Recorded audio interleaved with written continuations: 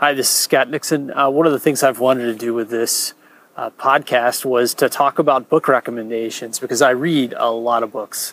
I probably am reading close to 50 books every year. I do a lot of audiobooks. I also listen to a lot of podcasts. Now, this recommendation was recommended to me by Hiten Shah. So Hiten Shah is the founder of Kissmetrics and Crazy Egg and a lot of other very successful internet companies. And so the book is called 5 Elements of Effective Thinking. Now, the reason why I love this book is because one of the core aspects of this book, so they actually have 5 different principles, but I'm just going to discuss this one particular thing. And the principle is you need to be able to explain in detail why you believe something. So if you say that, let's just say, Facebook is really, really important for our ability to sell in our business.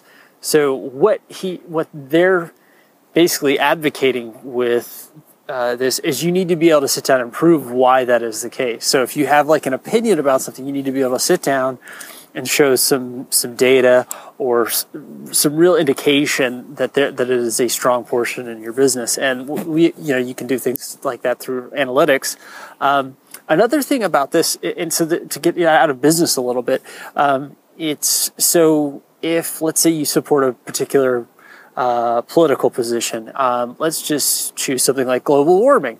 You need to be able to sit down and like articulate it. So if you believe that climate change is real, whenever you talk to somebody who does not believe in climate change, you should be able to have a list of a couple of specific points that allow you to explain why you believe what you believe.